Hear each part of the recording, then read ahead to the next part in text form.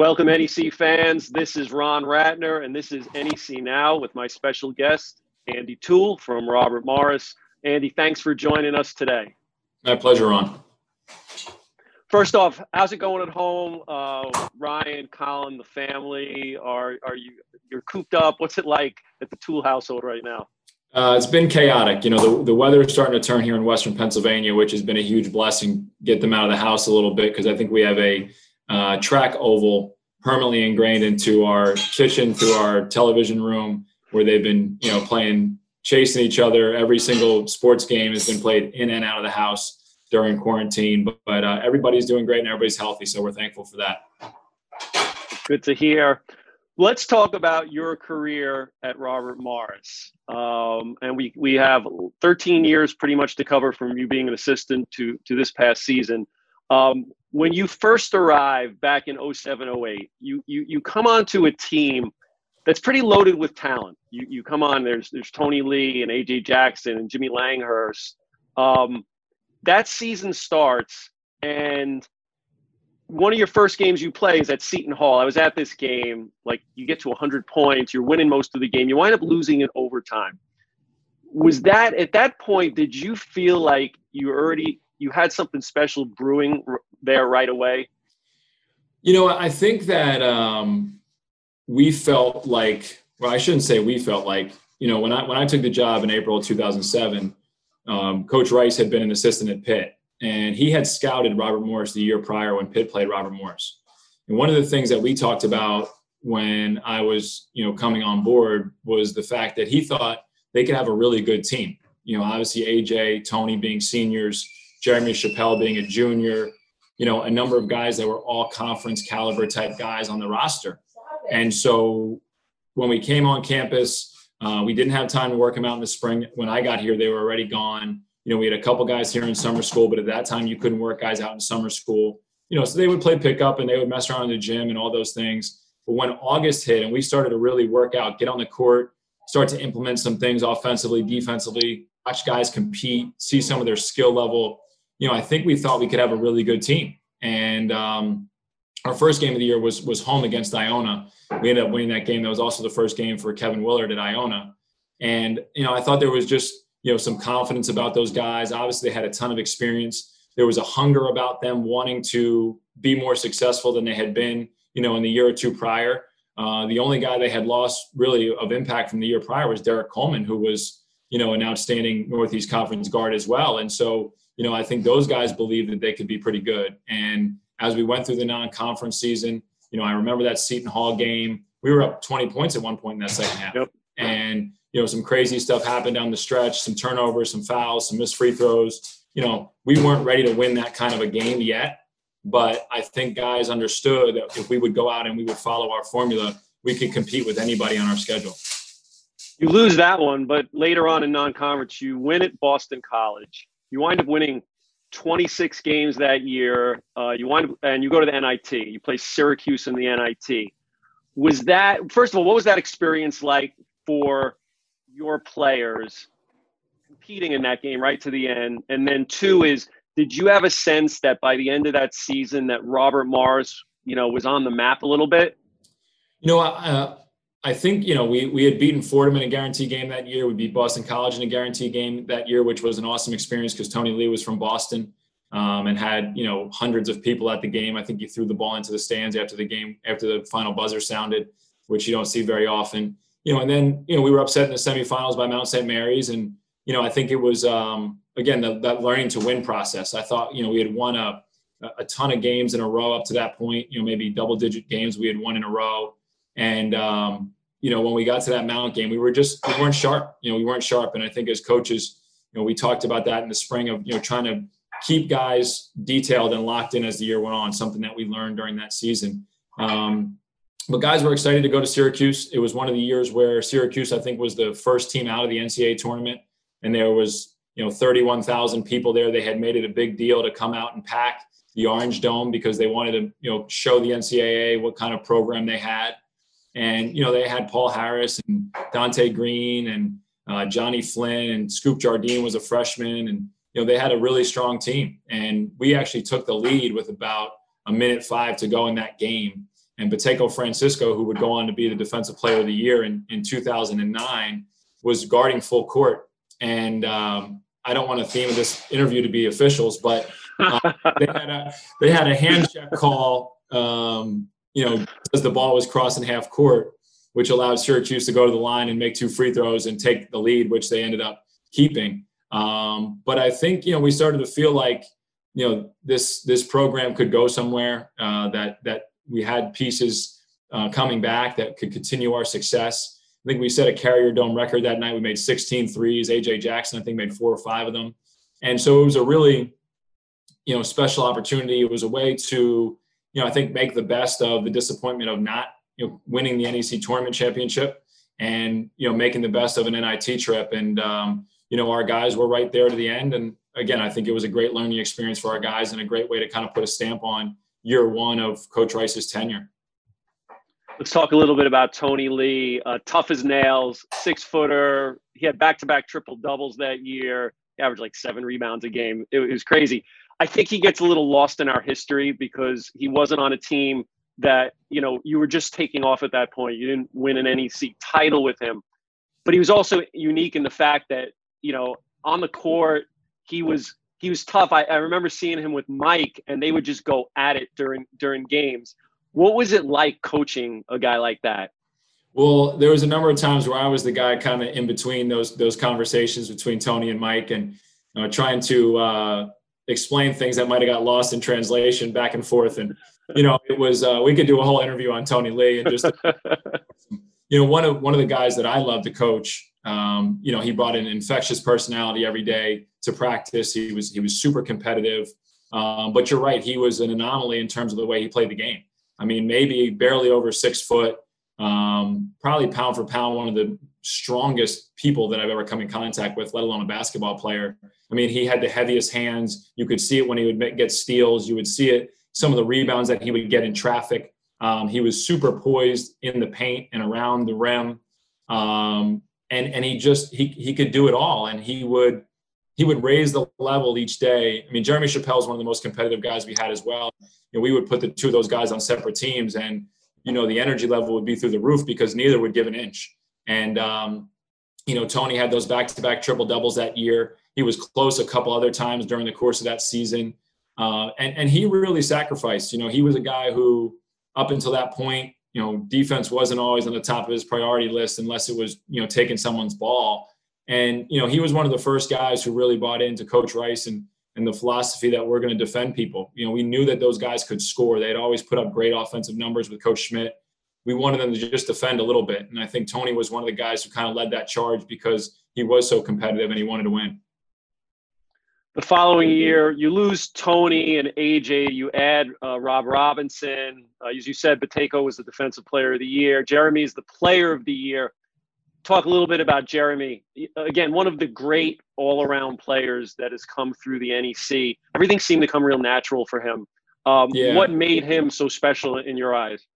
Again, it's the competitiveness. He was a guy that we would be in a practice setting and there would be a question about the score of the drill. And he would be able to, with his own recall, explain every basket, that was made. He would be able to, he was a guy who when, a drill or a game or something wasn't going his way, instead of pouting, he would do more. He would try and guard 3 guys if that's what it took. At 6'4", he could guard guys any size on the court. Obviously an incredible rebounder. He was incredibly efficient as a shooter, really understood how to pass and how to play. And he had that drive, and I think that's what has allowed him to have such a long career, overseas, because he can fit in with any team and any style. And it's funny, now we have some alumni weekends and, guys will start talking about this or that, or, how we should have ran offense different or had a different play. And, when he starts to kind of explain the game, he puts it in such simplistic terms because he understands it at such a high level. And I think he's so easy to play with. He's so good at just making the simple right play. And again, goes back to that desire to win. And he, like I said, was probably as competitive a guy as we've coached in my 13 years here. Absolutely. All-time great. back in the day, and it even continued for years after, was the rivalry with Mount St. Mary's. Seems like you guys meet in the playoffs almost every year. Back then, it was especially fierce, I would say. I remember we did an interview once with Dallas Green, and I think it was Sam Atupum, and before the game with Capstraw, and they would not even look each other in the eye. It was icy. What was it like playing that Jeremy Good, Kelly Beidler team that Milan had back in the day?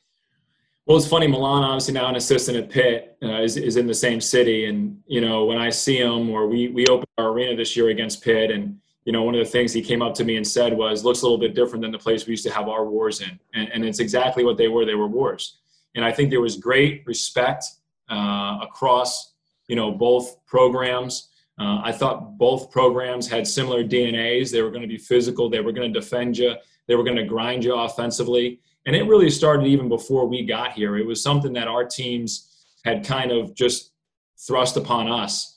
Jeremy Chappelle, his freshman year, had made a game-winning shot in the quarterfinals of the NEC tournament down there. And I think, that to me, at least for the guys we coached, kind of signified the start of that rivalry. And it only intensified as, we lost them in the semifinals. My first year as an assistant, beat him in the finals. My second year as an assistant, and then beat him in the semis in our third year. But even, every time we would get together, I think both teams understood what kind of game it would be. And, I see the Atupum sometimes now on the road during recruiting. Will Holland obviously is an assistant at the Mount. And I think because there was such a great respect, the guys are able to communicate and just enjoy, the competition that those teams had, because they were fun games to be a part of. And you knew it was going to come down to some kind of defensive stand late in the game, and often it did. Comes to a head in the 2009 title game. This was not an offensive explosion. This one comes down to the end. You have the ball. You're dribbling the clock out. Jeremy has the ball. It gets knocked away. Dallas Green picks it up and sinks the winning basket. Not exactly the way I'm sure Mike drew this one up, but how did you feel for someone like Dallas being able to become part of the folklore at the college with that shot? It was great. 48-46 was the final score of that game. And I think if we had Jeremy Chappelle and Coach Rice on here right now, we might question why we put Jeremy in a ball screen. That wasn't exactly his forte, coming off a ball screen. And so as he came off the ball screen, we knew he was going to attract a ton of attention.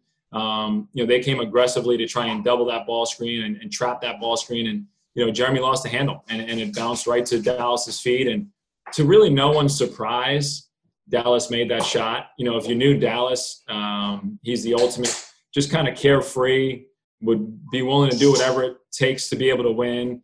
And I don't think it really surprised anybody that he found himself in that situation and was able to make it, because, that was just kind of the way that he approached the game. He approached the game in a way where, he was a great teammate. He had a great understanding and IQ of how to play.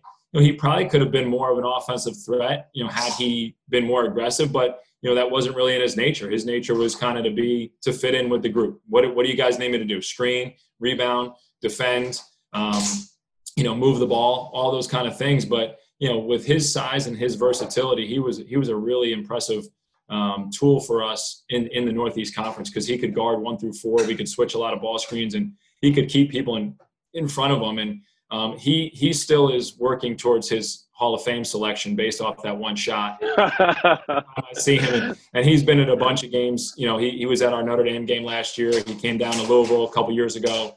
Him and his dad come to a bunch of games now, which is a lot of fun. And he still is curious about where his statue is outside the UKMC event. That's awesome. All right, the following year, it looked like that season, it just seemed destined that you guys were going to play Quinnipiac in the end. And two really good teams. Quinnipiac was loaded with Ruddy and James Johnson and those guys. You go down to the final. You're playing in their new arena, 3,600 people, of which there's 200 Robert Morris fans there behind your bench.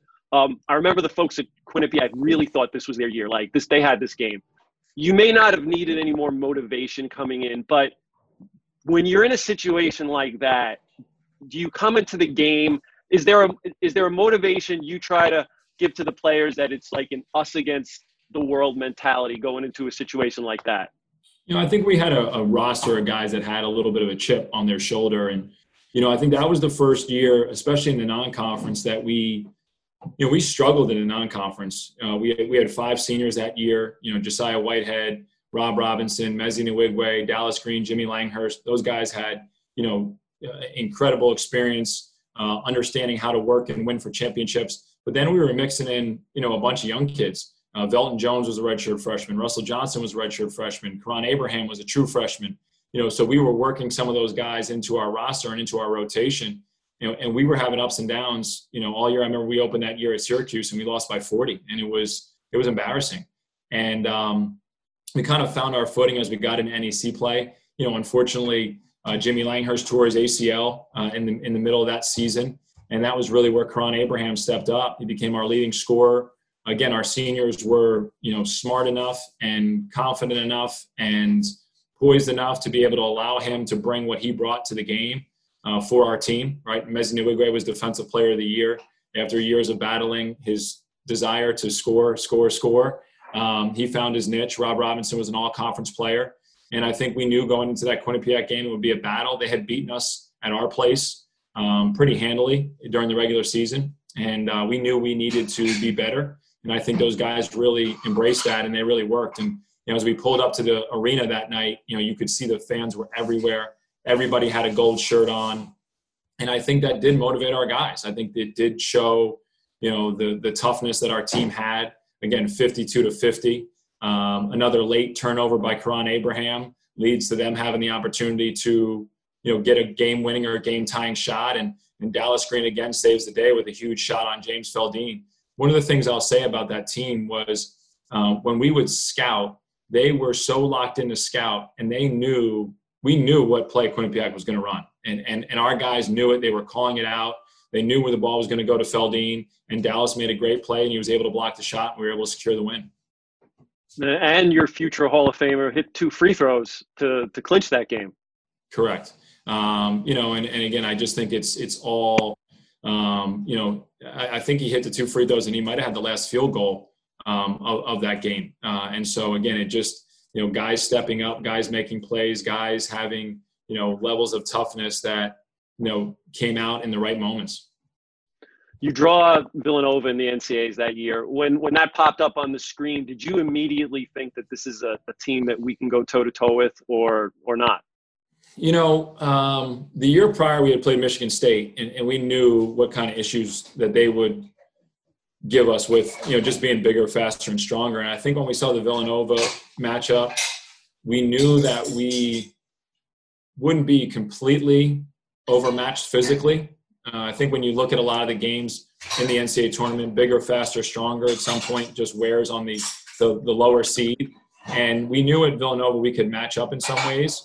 Obviously, they had some guys with some size that, gave us some problems during the course of the game. But on the perimeter, we thought we could match, and we thought we could do some things. And our guys were excited. I think, again, those seniors, they understood what it was like to be in the NCAA tournament. I think our first year, as much as people don't want to admit it, sometimes you're just excited to be there. And then the second year was much more businesslike.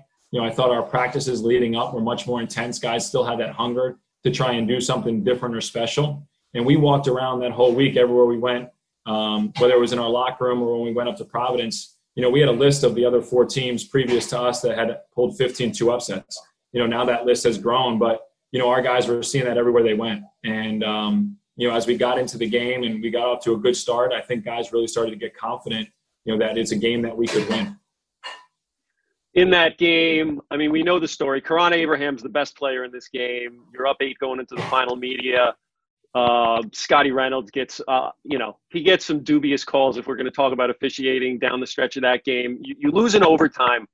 How proud are you for the performance of that team, and what did that game do for your program? It's one of the proudest moments I've had as a coach, and when I talk about this, sometimes I start to get like the chills that I had that day. There was 13,000 people in the Providence Civic Center, and we lose the game. I think Mezi Nwigwe tries to hit a game-tying shot. He misses it. Our guys are completely dejected. The place is sold out, and we go through handshake lines. And as we go through handshake lines, there was about a couple hundred Robert Morris students that had driven all night to come to the game. And we had a fan group and a student group that was across the court from where we were supposed to exit for the locker room. And so Coach Rice had told all the guys to go and, salute the fans. So they all walked over, they gave the old soccer claps and, waved to everybody. And they were on the opposite side of the court as our exit, like I said. And as we walked back across the court to leave the court, we got a standing ovation. And, we obviously didn't win the game, but I think the 13,000 people that were there appreciated and respected the effort that we played with. And it was fitting. I mean, guys are crying as they're coming off the court. But as a coach, I just kind of looked around and was like, this is incredible. Like, this is exactly what you would want your team to be viewed as, a team that like left everything they possibly could on the court. And even though we came up a little bit short, everybody here understands what just happened. And as we got into the locker room, it was incredibly emotional, but that's something that has stuck with me now for, the previous 10 years, because, as a coach, it was one of the more magical experiences that I had felt, where these guys had laid it all on the line and everybody appreciated and respected that effort. Thanks for watching part 1 of our 4-part NEC Now podcast with Robert Morris's Andy Toole. Be on the lookout for part 2 coming soon, but in the meantime, be sure to subscribe to the NEC Overtime Pod on Apple Podcasts, Spotify, and Stitcher.